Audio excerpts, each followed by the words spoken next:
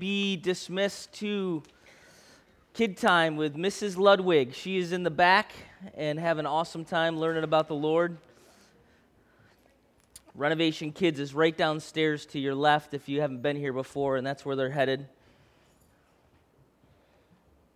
My name is Jeremy Callie. I'm one of the elders here at Renovation. I'm glad to be with you this morning talking about the 10th commandment. We are there. I feel like we've been in the 10 commandments for at least 10 weeks now, right? Does that make sense? So let's read again, as we have been for the last several weeks, as we've been walking through the book of Exodus. I'm going to read the entire passage that we've been talking about, Exodus chapter 20, verses 1 through 17, and then we're going to jump right into the Word this morning. Everybody good with that? Is everybody okay? Nod at me. You guys with me? I know it's a little hot. I'm going to keep asking you questions just so I know you're awake and alert.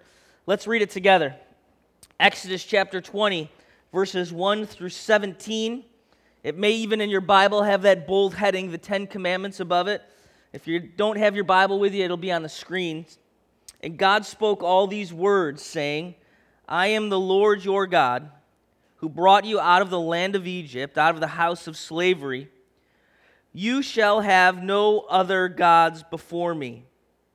You shall not make for yourself a carved image or any likeness of anything that is in heaven above or that is in the earth beneath or that's in the water under the earth. You shall not bow down to them or serve them, for I, the Lord your God, am a jealous God, visiting the iniquities of the fathers on the children to the third and fourth generation of those who hate me, but showing steadfast love to thousands of those who love me, keep my commandments. You shall not take the name of the Lord your God in vain, for the Lord will not hold him guiltless who takes his name in vain. Remember the Sabbath day to keep it holy. 6 days you shall labor and do all your work, but the seventh day is a Sabbath to the Lord your God. On it you shall not do any work, you or your son or your daughter, your male servant, your female servant, or your livestock, or the sojourner who is within your gates. For in 6 days the Lord made heaven and earth, the sea, and all that is in them, and rested on the seventh day. Therefore the Lord blessed the Sabbath day and made it holy. Honor your father and your mother, that your days may be long in the land that the Lord your God has given you. You shall not murder. You shall not commit adultery. You shall not steal. You shall not bear false witness against your neighbor. You shall not covet your neighbor's house. You shall not covet your neighbor's wife, or his male servant, or his female servant, or his ox, or his donkey, or anything that is your neighbor's. This is the word of the Lord. Amen. So we have been walking through this for the last several weeks, and what we have seen here is God's instruction through Moses to his people is he's setting up this community of people, and this is his commandments to them in terms of their relationship with him in the first 4 commandments, and then their relationship with each other in the remaining. And you see how God has designed for us to interact with him as he reveals to us who he is and how he's designed us to interact with each other. And this one is interesting, and I'm going to jump right back to it in verse 17 and read it again, because this takes on a little bit of a different tone, and I want to point that out to us. In verse 17, we see, you shall not covet your neighbor's house. You shall not covet your neighbor's wife, or his male servant, or his female servant, or his ox, his donkey, or anything that is your neighbor's. And that's where we are going to camp this morning for a few minutes. Several minutes? We'll see. Let's pray. God, I ask that you would use your word to speak to us this morning. You have revealed to us who you are. You are so gracious to us.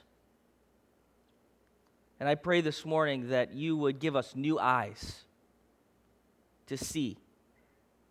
New eyes to see who you are. New eyes to see who we are. new eyes to see how it is we can overcome sin and relate to you. God, I pray that you would speak to us through your word, that you would cause the words in my mouth to be effective. Change my heart this morning. We ask this in your name, in Jesus' name. Amen. There is nothing worse in my life, this is an exaggeration, than being on a diet. Is anybody with me? I have a mental disorder, okay? And it surrounds food. And you've probably noticed that because every time I'm standing in front of you, it becomes a reference point for me because I think of it so often. In fact, right now, I'm already thinking about lunch, right? Anybody? No, I'm just kidding. I'm not. I was a wrestler. That was my problem. I grew up wrestling at Baldwinsville. I lost a lot of weight. I dehydrated myself. I starved myself. I talked the kid who had issues with his legs. He actually had a handicap where he had issues walking. It wasn't polio, but it was something else. And so they gave him an elevator key at Baker High School in Baldwinsville. I talked him into making a copy for me so I could use the elevator. And I was so dehydrated, so sucked out as a wrestler that I didn't even want to walk the stairs. I would use the elevator in the high school until a teacher caught me once. But I have a mental disorder now that I'm older. I just can never withhold from myself something I want to eat. Does anybody ever feel that way? And so recently I went on a diet. My wife said, listen, we're doing this. And we did. I did it for a couple of weeks. And it was powerful for that couple of weeks. But it was this particular diet where in the morning I could have a piece of grapefruit. And then for lunch, I would bring a half a grapefruit, a piece of protein bread, and some lunch meat. Has anybody else done something as ridiculous as this in their lives? And I would go back to the little lunch area at the DA's office. I work at the district attorney's office. And a colleague of mine is like, he's this dude who's like, he's like a Food Network guy. Like, it's ridiculous. I'm sitting there with my grapefruit, with my piece of protein bread, and a little Ziploc baggie of turkey lunch meat, and I'm sad. Like, I'm really sad. And I look over, and this knucklehead brings out his leftovers from dinner, and it's like Giada or Guy Fieri was at his house last night. I mean, he pulls out chicken riggies that were just beautiful. Like, and I look over, and how many of you I have a new puppy. His name's Chewy. And when I'm eating, this dog just sits right there. And he's just like, his head's tilting sideways, and he's just watching me. That was what I was like. I'm staring at my buddy Rob, and I have such affection for his chicken riggies that I can smell them, I can see them, I can watch him eat them and imagine what it must be like for him to be tasting it. And when I read this passage on coveting, that's the first thing I thought of, right? I coveted his lunch for 2 weeks straight as I watched him eat. You know, it's not bad in Scripture to want something. That's not the issue here. That's not what God's getting at. And as we see in the previous commandments, we see God addressing actions or God addressing words. But what we see here in verse 17 is something very, very powerful. And it gets to the root. It boils down to the bottom of what our issue is and what our problem is. And what God's addressing in verse 17 is the heart. The issue in coveting isn't wanting something, but wanting something too much. It's not desiring something, and the desire for something could be to desire something good. It could be to desire something bad. It could be to desire something that maybe takes on a religious connotation or a biblical connotation, or it could be completely irreligious and a rejection of God and His laws. But the issue in wanting, as God cuts to the heart of who we are in relationship to Him, is it's wanting something so much that you want it more than God. Does that make sense? that it begins to replace God. This is really God getting to the heart of the first commandment of not putting anything in place of Him and idolatry. And as God addresses covetousness this morning, my prayer is that this morning, we're going to have to take a few minutes together, and we're going to have to get a little bit introspective, and we're going to have to look into our hearts, and we're going to have to come to a moment together through the Scripture where we see the sin in our own heart so that we can address it today. I put up a slide of the Joneses. I don't know who they are. Bill's going to switch through the verses. There you go. No, I'll keep going back. Back. It was the first slide after the passage. The Joneses. I don't know who they are, but it seems to be an issue for us, does it not? Keeping up with the Joneses is something that really addresses our culture. And I know that when we think of covetousness or idolatry, many times we think of carven images, or we think of things that we, would put to an extreme where someone worships an animal or worships a statue or worships something else. But this is something very, very practical and very real for us in our culture today. And if anybody has been around the northern or the western suburbs of central New York, or really anywhere in the United States, there is a heart issue in the lives of every single one of us that has to do with these people right here. Look at that house. It's a beautiful house. It's a beautiful car. Don't covet your neighbor's stuff. Don't covet your neighbor's wife. I think Bill Lozier sitting back there wondering if Mrs. Jones is even good looking, right? But the issue is, what is it that someone else has that we want? And this idea of keeping up with the Joneses, can I tell you, has become the object of many of our and our neighbors' pursuits in life, has it not? Is this not one of the major issues in the lives of probably every one of us as we as believers, if you've received Jesus as your Savior, are addressing in our own lives, or hopefully after today we'll begin to address in a new way? Or someone who doesn't know Jesus at all, this has become the object of their affection, of their pursuit. Do I have as much as the dude next to me has? Is my house as big as his? Is my car as nice as his? Does my lawn look just like his does? Do my kids do everything that his and her kids do next door? Is that a big one?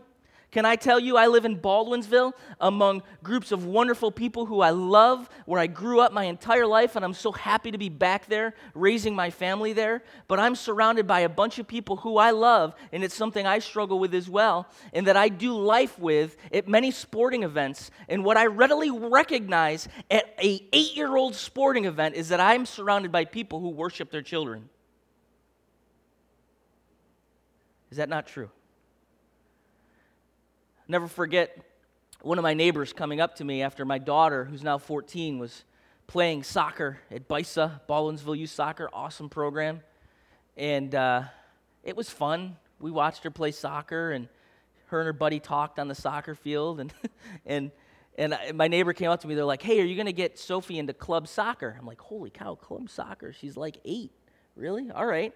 Sure, we'll do club soccer. How much does it cost?" It was like $1,000. And I looked at my neighbor, I'm like, "Hey, you realize that every once in a while the soccer ball would run into Sophie and Elizabeth and interrupt their conversation, right?" And and we're dropping $1,000 on club soccer. It's amazing. I've seen people that they got personal trainers for their 10-year-old, right? They're getting them ready for the NFL or Major League Baseball. We want our kids to be where everybody else's kids are.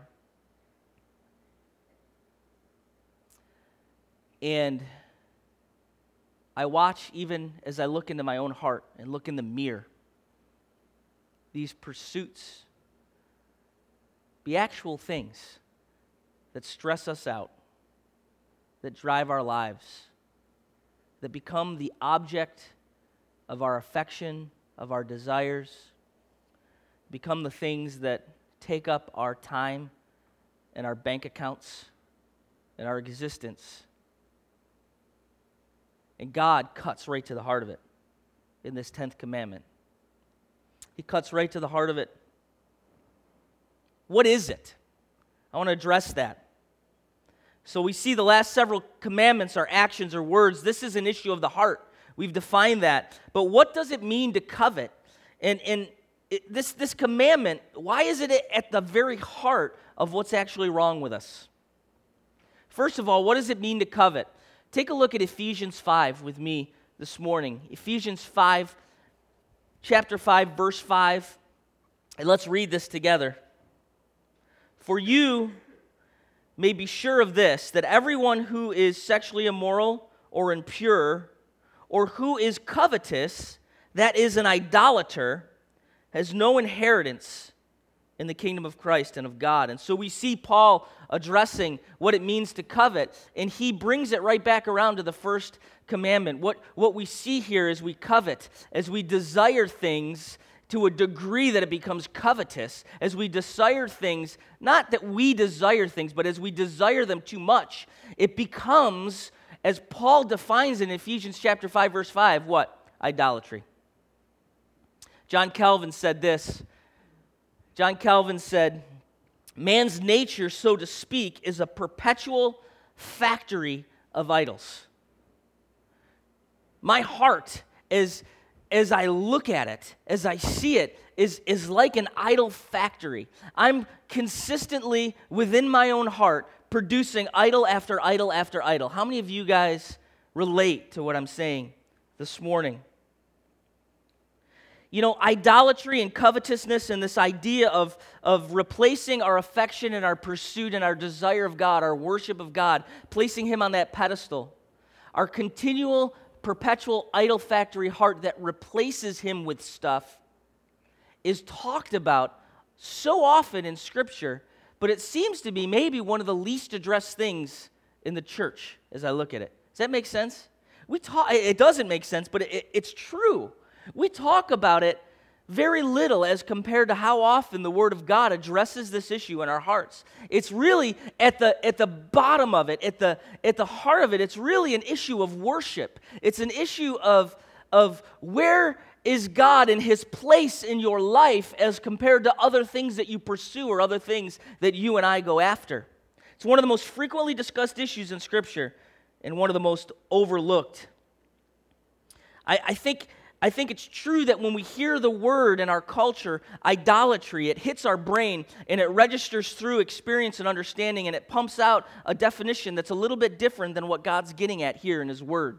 As we hear the word idolatry, we think of, idol worship. We think of someone bowing down before something, an animal, an image. In the Bible we see Dagon, or we see these false god, Ashtoreth, and we see these communities or these cultures that are worshiping what would be false gods, and God's addressing this to His people in the 10 Commandments, in the first commandment, this idea of idolatry. But in the 10th commandment, He gets to the bottom of it. It's beyond worshiping a false carved image or a false god in that sense, but it gets right to the heart of other things that we put in replace of God in our lives, and this idea of covetousness. It's not the wanting of something that's wrong, it's wanting it too much. Does what you pursue and what you want replace God? Does it take His place? That's the issue. It's so hard to measure this, isn't it? I mean, if we were to really look at our lives, look at your day, look at my day, look at what I think about when I wake up in the morning, what I pursue day in and day out, something the Word of God uses very frequently to get at our hearts and to really be a measuring stick of where we're at in terms of our worship towards God, is our money. Does He not? What does my bank account look like? I know in doing a very detailed budget not too long ago, I again recognized this issue I have with food, right? Holy cow, I spent that much on food. Starbucks, Kubal, sorry. What do we worship? There have been, in the history of sports, a lot of bad decisions. Colossally bad decisions. But none worse than this particular decision. And I don't know if any of you know who that is. His name is Harry Frazee. And he was the owner of the Boston Red Sox. And Harry Frazee, the owner of the Boston Red Sox, really liked to finance plays in the city of Boston. And in 1919, after the Red Sox, I think, took sixth place in their league, he made one of the stupidest historical trade decisions in the history of baseball. He traded the greatest baseball player in the history of the world, Babe Ruth, for $100,000 to the New York Yankees. Amen. I think it was $100,000 and maybe like a $300,000 loan, and he makes this deal with the New York Yankees to finance some play that nobody has ever heard of called, I think I wrote it down, No No Nancy or something. No No Nanette. There it is. Thank you. No No Nanette. I don't know how good that play was, but it's not very significant in the history of our culture. But I know Babe Ruth is significant. Stupid trade. And it started, obviously, the curse of the Bambino, right? They didn't win another pennant until, I think, 1946, and they didn't win another World Series until 2004. And I, unfortunately, lived in Boston at that time. It was awful.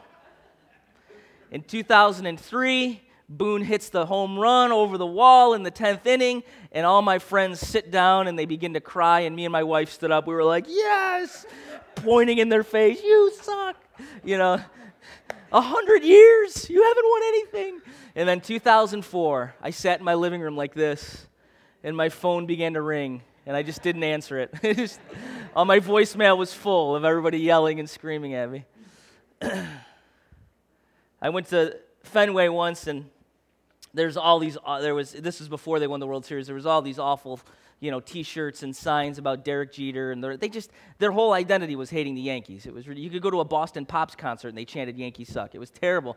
So this was like they were wrapped up in this whole deal, and then I'll never forget. I hear this jawing and this jeering, and it looks like someone's going to get beat up. And as I look down the street walking out of Fenway, I see a guy holding a sign that says, "That's okay. Any organization can have a bad century." It was awesome. It was a hilarious sign. Worst trade in baseball history. Probably sports history. And I thought of that as I looked at my own life last night. I was thinking about, as I was self-examining and getting introspective about this passage, because every single day in my life, I make an even more colossal trade. Colossally bad trade. So many times in my life, the trade that I make in my pursuits and in my affections is that of stuff and things and success and money and keeping up with the Joneses for however that looks for you and however that looks for me. And I put those things in place of God in my life. And it is an awful trade, is it not?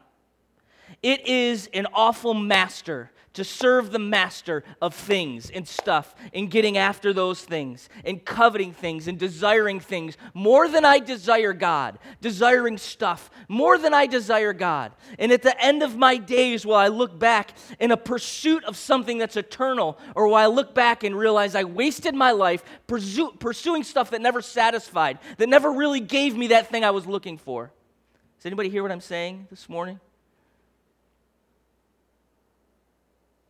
Paul says it this way in Romans 7, verses 7 through 13. What then shall we say? That the law is sin? By no means. Yet if it had not been for the law, I would not have known sin, for I would not have known what it is to covet if the law had not said, you shall not covet. But sin, seizing an opportunity through the commandment, produced in me all kinds of covetousness. For apart from the law, sin lies dead.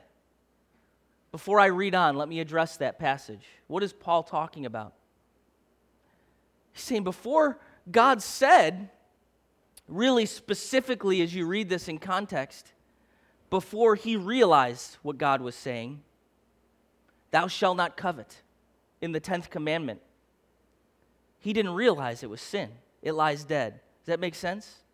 So the law, like that mirror or like that plumb line that tells you that the wall's crooked if you're a contractor, it shows you that there's something wrong. In and of ourselves, we would have never realized that to covet is sin. It was lying dormant. But as Paul looks at the law and sees thou shalt not covet, it produces the sin. He realizes there's something wrong. He realizes he's crooked, that he's pursuing things that he shouldn't pursue above God. But sin, seizing an opportunity through the commandment, produced in me all kinds of covetousness. How many of you guys have ever experienced that before? Right? I see it in the lives of my kids, and my boys are sitting here now, and I hate to talk about them, but I'm gonna. You ever tell someone not to do something? Can I have that cookie, Dad? No, not till after dinner. What are you thinking about? I want that cookie so bad, right? I'm going after it. I'm going to do whatever it takes. My son Nathan is a remarkable athlete at 7 years old. And do you ever see the movie Kung Fu Panda, where he walks out of the room in Kung Fu Panda, finds a way to jump up on the cupboards. He's doing a split on the cupboards to get to the cookie jar. Do you guys, anybody? If you haven't seen that movie, watch it. It's hilarious. Nathan could get to anything. He's unbelievable. Crawl the cupboards, crawl the counters. He could do whatever it takes, and he's going to get that thing. But sin, seizing an opportunity through the commandment, produced in me all kinds of covetousness. I wanted to do it more. For apart from the law, sin lies dead. I was once alive apart from the law, but when the commandment came in, sin came alive and I died. The very commandment that promised life proved to be death to me. For sin, seizing an opportunity through the commandment, deceived me and through it killed me. So the law is holy, and the commandment is holy and righteous and good. Did that which is good then bring death to me? By no means.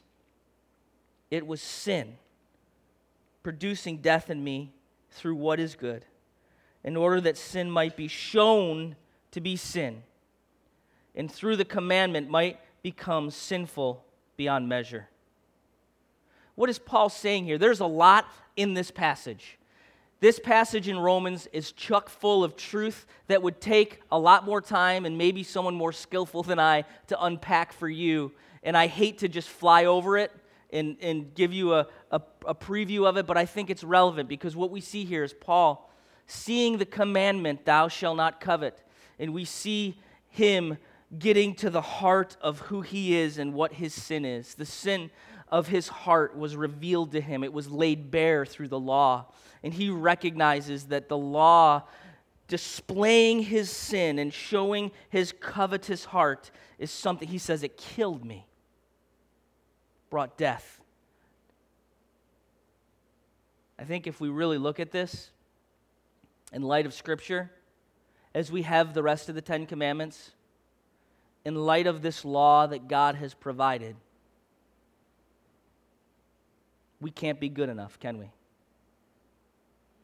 The law provides for us the reality of who we are in relationship with God, and it kills us. It produces in us this idea that the prophet said when he found himself in heaven. It's this idea of I'm undone.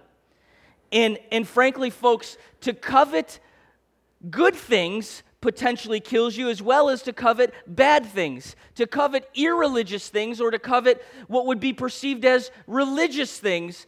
Both of those pursuits equally kill us because, listen, here's what we recognize in looking at the law in light of who we are and who God is, and that's you can't save yourself and neither can I. Amen? You can't. I can't. And Paul says, as I looked at my heart in relationship to the 10th commandment, that thou shalt not covet, I was dead. It killed me. I recognized my inability to save myself. which really is the ultimate essence of pride and sin, this idea that we can pursue our own salvation when what it takes is an understanding of how dead we are in relationship to sin and a reliance upon a Savior who did everything for us. Amen? Paul says, as I looked at this idea of the idol factory of my heart, of the covetousness of my heart, of the continuing and perpetual replacing of God on his throne and putting something else as the object of my worship and affection, I became undone. I became dead. It killed me. I sat last night, I have to be honest, in reviewing this passage, and I sat at the computer with my headphones on, and I had to pray. I had to bow my head and say, my God, what do I pursue more than you? What is it? We shield ourselves. I know I do. We shield ourselves from this realization as we look at the Ten Commandments. I don't kill. I've never killed anybody. I haven't committed adultery. I don't lie. I believe in justice. I made it my vocation to be a prosecutor and bring people to justice. I believe in justice. I believe in truth. I believe in honesty. I believe in integrity. I don't do these things. And as I looked at the covetousness of my heart, I was laid bare and realized I am utterly sinful and in need of a Savior. I could no longer shield myself from the things that I don't do as I began to look at the reality of my heart and really where my affections lie. And like Paul in Romans 7, I said, I'm dead. It killed me. What do I pursue? God, what do I pursue more than you? Is it money? Is it love? Is it acceptance from other people? Is it beauty? Is it success? Is it sex? Is it to be wanted? Is it stuff? Is it my kids' success? Is it a bigger house? Is it nicer furniture? Is it another car? This is the thing that's going to make me. This thing, if I could just get it, is the thing that's going to make me happy. And we pursue and we follow the black hole of stuff that leads to nowhere. Jeremiah describes it like you have access to living water and you stick your face under a cistern of dirt and expect your thirst to be quenched. What do I pursue? Think of the woman in John chapter 4 who came to Jesus, who had had several husbands, and the man that she was with now was not her husband. And she travels to this well after the hours that the other women were there because they probably talked bad about her because she was perceived as adulterous. And she shows up there alone to get her water, and she walks for however many miles it was with her trough to get her water to bring it back. And Jesus is sitting there, and he addresses her, and he says, You're going to get this water and you're going to thirst again, but I have for you living water so that you'll never thirst again. How many of us choose the other instead of the living water in our lives? We're pursuing the black hole of our neighbor's stuff, trying to get more, working harder, earning more money, buying more things, taking up our time with all sorts of stuff. And what we're leaving behind is the opportunity to be with Jesus, who is the end and the means. Amen? He is the one who fills our soul. He is the one that brings us the joy that goes beyond our ability to understand. He is the one that as we worship Him and relate to Him and love Him and grow to know Him more and pursue Him in our lives as the object of our affection, He produces something in us that all of that stuff can never do. Amen? Are we pursuing something eternal, or are we pursuing all the stuff that just goes away, that rusts, that falls apart? It's a black hole where I always, at the end of getting it, want more. Charles Spurgeon said this: You say, if I had a little more, I should be very satisfied. You make a mistake. If you are not content with what you have, you would not be satisfied if it were doubled. Is that not true? Paul speaks in Philippians about, because of the gospel of Jesus Christ, being able to be content with whatever he has. He says, I've had much, I've had little. I find myself at times with a lot of stuff. I find myself with a little stuff. And he's learned to be content with any of it because God is the object of his affection. If you make your spouse your object of worship, and you believe that you're going to derive everything you need from that other human being, what happens when you lose your spouse? If you make that job the thing that's going to make you happy, what happens when that goes away? If you make the pursuit of money the thing that is going to bring comfort and joy and everything in your life, what happens when the stock market crashes or everything is fleeting or the money goes away? If you make that car the thing that, if I could just get that, what happens when you don't get it or when you lose it or when someone hits it? And this really becomes the base issue in our lives, as I said before. Why do you get angry? Why do I get angry? I get angry when someone gets in the way of me getting what I want. Why am I afraid? Why do I have fear?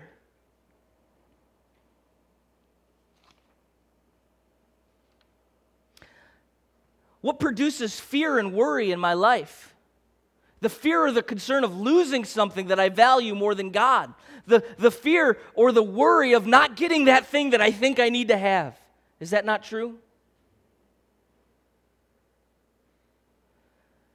This becomes the base issue in our hearts. And God wants us to look introspectively into the idol factory of our heart and address it. So what do we do? Here's Paul at the end of Romans 7 and verse 13 talking about how this brings death. How I hope with me, as I have in my life, you're recognizing through the Word of God the reality of our situation. But how many of you guys know the gospel brings hope? Does it not? The gospel of Jesus Christ brings hope. Look at Galatians 5:17 with me. I don't think I have it on the screen. For the desires of the flesh are against the Spirit, and the desires of the Spirit are against the flesh. For these are opposed to each other. Tim Keller addresses this issue of covetousness, and he says, before knowing Jesus, it's a battle you can't win, but after coming to know Jesus and the Spirit of God taking up residence in your life, it's a battle you can't lose. This is a battle in light of the gospel of Jesus Christ that you can't lose, because the Spirit of God, where before you knew Jesus, before you come into a relationship with Him, you really become a slave to these things. And whether it's a religious pursuit in an attempt to save yourself and be good enough, or it's an irreligious pursuit in an attempt to totally reject the law of God and just live a life of debauchery and doing whatever you want to do, either one of those things produces death. But when you come to know Jesus, the Spirit of God takes residence in you. When you come to know the person, the God, the only God in the history of the world, because He is the only God. But as you look at all the other religions, He is the God that doesn't act towards His people as someone who says, you have to do this, this, or this to please me. He's the God that came down and died for us. Jesus is the one who came and lived the life none of us could live. Jesus is the one who came, who left His throne, who left this perfect triune relationship where each of the persons of the Godhead surround each other and demonstrate for us relationship and loving others more than yourself. He came, and as God, He lived the life that none of us could live, and He worshiped God perfectly as God, and as fully man. He lived the perfect life that wasn't covetous, that wasn't consumed with stuff, and then He, the only one who didn't deserve to die, He not only died for sin, as we see Him on the cross, He became sin. He became that worst part of each of us. He became the murderer, the serial killer, the child abuser, the adulterous one, the covetous one. He became the most despicable sight in the history of the world, as C.J. Mahaney describes it. Because God, in His justice, punished sin in Him. And all of the wrath of God for all of sin was poured out on Him. He took upon Himself the punishment that you and I deserved, that our covetous hearts deserved. And that physical pain of the cross many went through, and it's excruciating, but nowhere near as excruciating as the pain as we see in that cry from the cross, my God, why have you forsaken me?" Experiencing separation from God in that complete kind of way. He bore our sin so that we don't have to. Now we live with great hope, do we not? Now we live in light of the cross, not getting up every day trying to do a bunch of stuff right to earn brownie points with God so that He likes us more today. No, not because of that, but because He loved us. And His love for us is an objective truth, demonstrated in the gospel, demonstrated on the cross of Jesus Christ. If you ever doubt the love of God in your life, if you subjectively are going through something emotional that would maybe cause you to doubt the fact that you're loved, you can reach out of that subjective emotional thing and you can see something objective, something true. It happened. He died for you because He loves you, and He made a way for you despite ourselves to be in relationship with God, to pursue that love and that affection that brings us true joy, true satisfaction. Amen? That's the gospel of Jesus Christ. That's the hope of the cross. See, we have to come through Romans 7. We have to come through being killed by the law and recognizing that we fall short. So we stop trying to save ourselves. And so we wholly rely on the Savior, on the one who did it for us, so that we look at the law, the plumb line that shows that we're crooked, that we're covetous, that we go after things that are wrong, and we recognize the fact that we're sinful and we're undone. And then it produces in us this fleeing to the foot of cross that says, "Jesus, I need you to save me." And He comes and He does it freely. You can't even add to it. If you could add to it, if you could add something you did to your salvation, then Galatians says Christ died for nothing. He did it completely for you, and all we have to do is rely on it and accept it and receive it, and then ask God, like in Galatians, to work in us a spiritual rejection of covetousness so that we can begin to pursue this side of heaven, making Him the object of our affection. In His grace and in His love. Amen? Is that not a great hope this morning? I know that it is for me. Let's pursue Him above all else together in this place. Amen? Let's pray.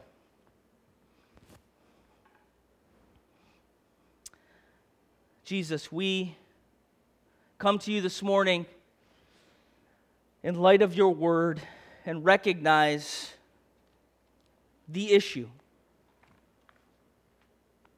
Our hearts are covetous. This morning we repent.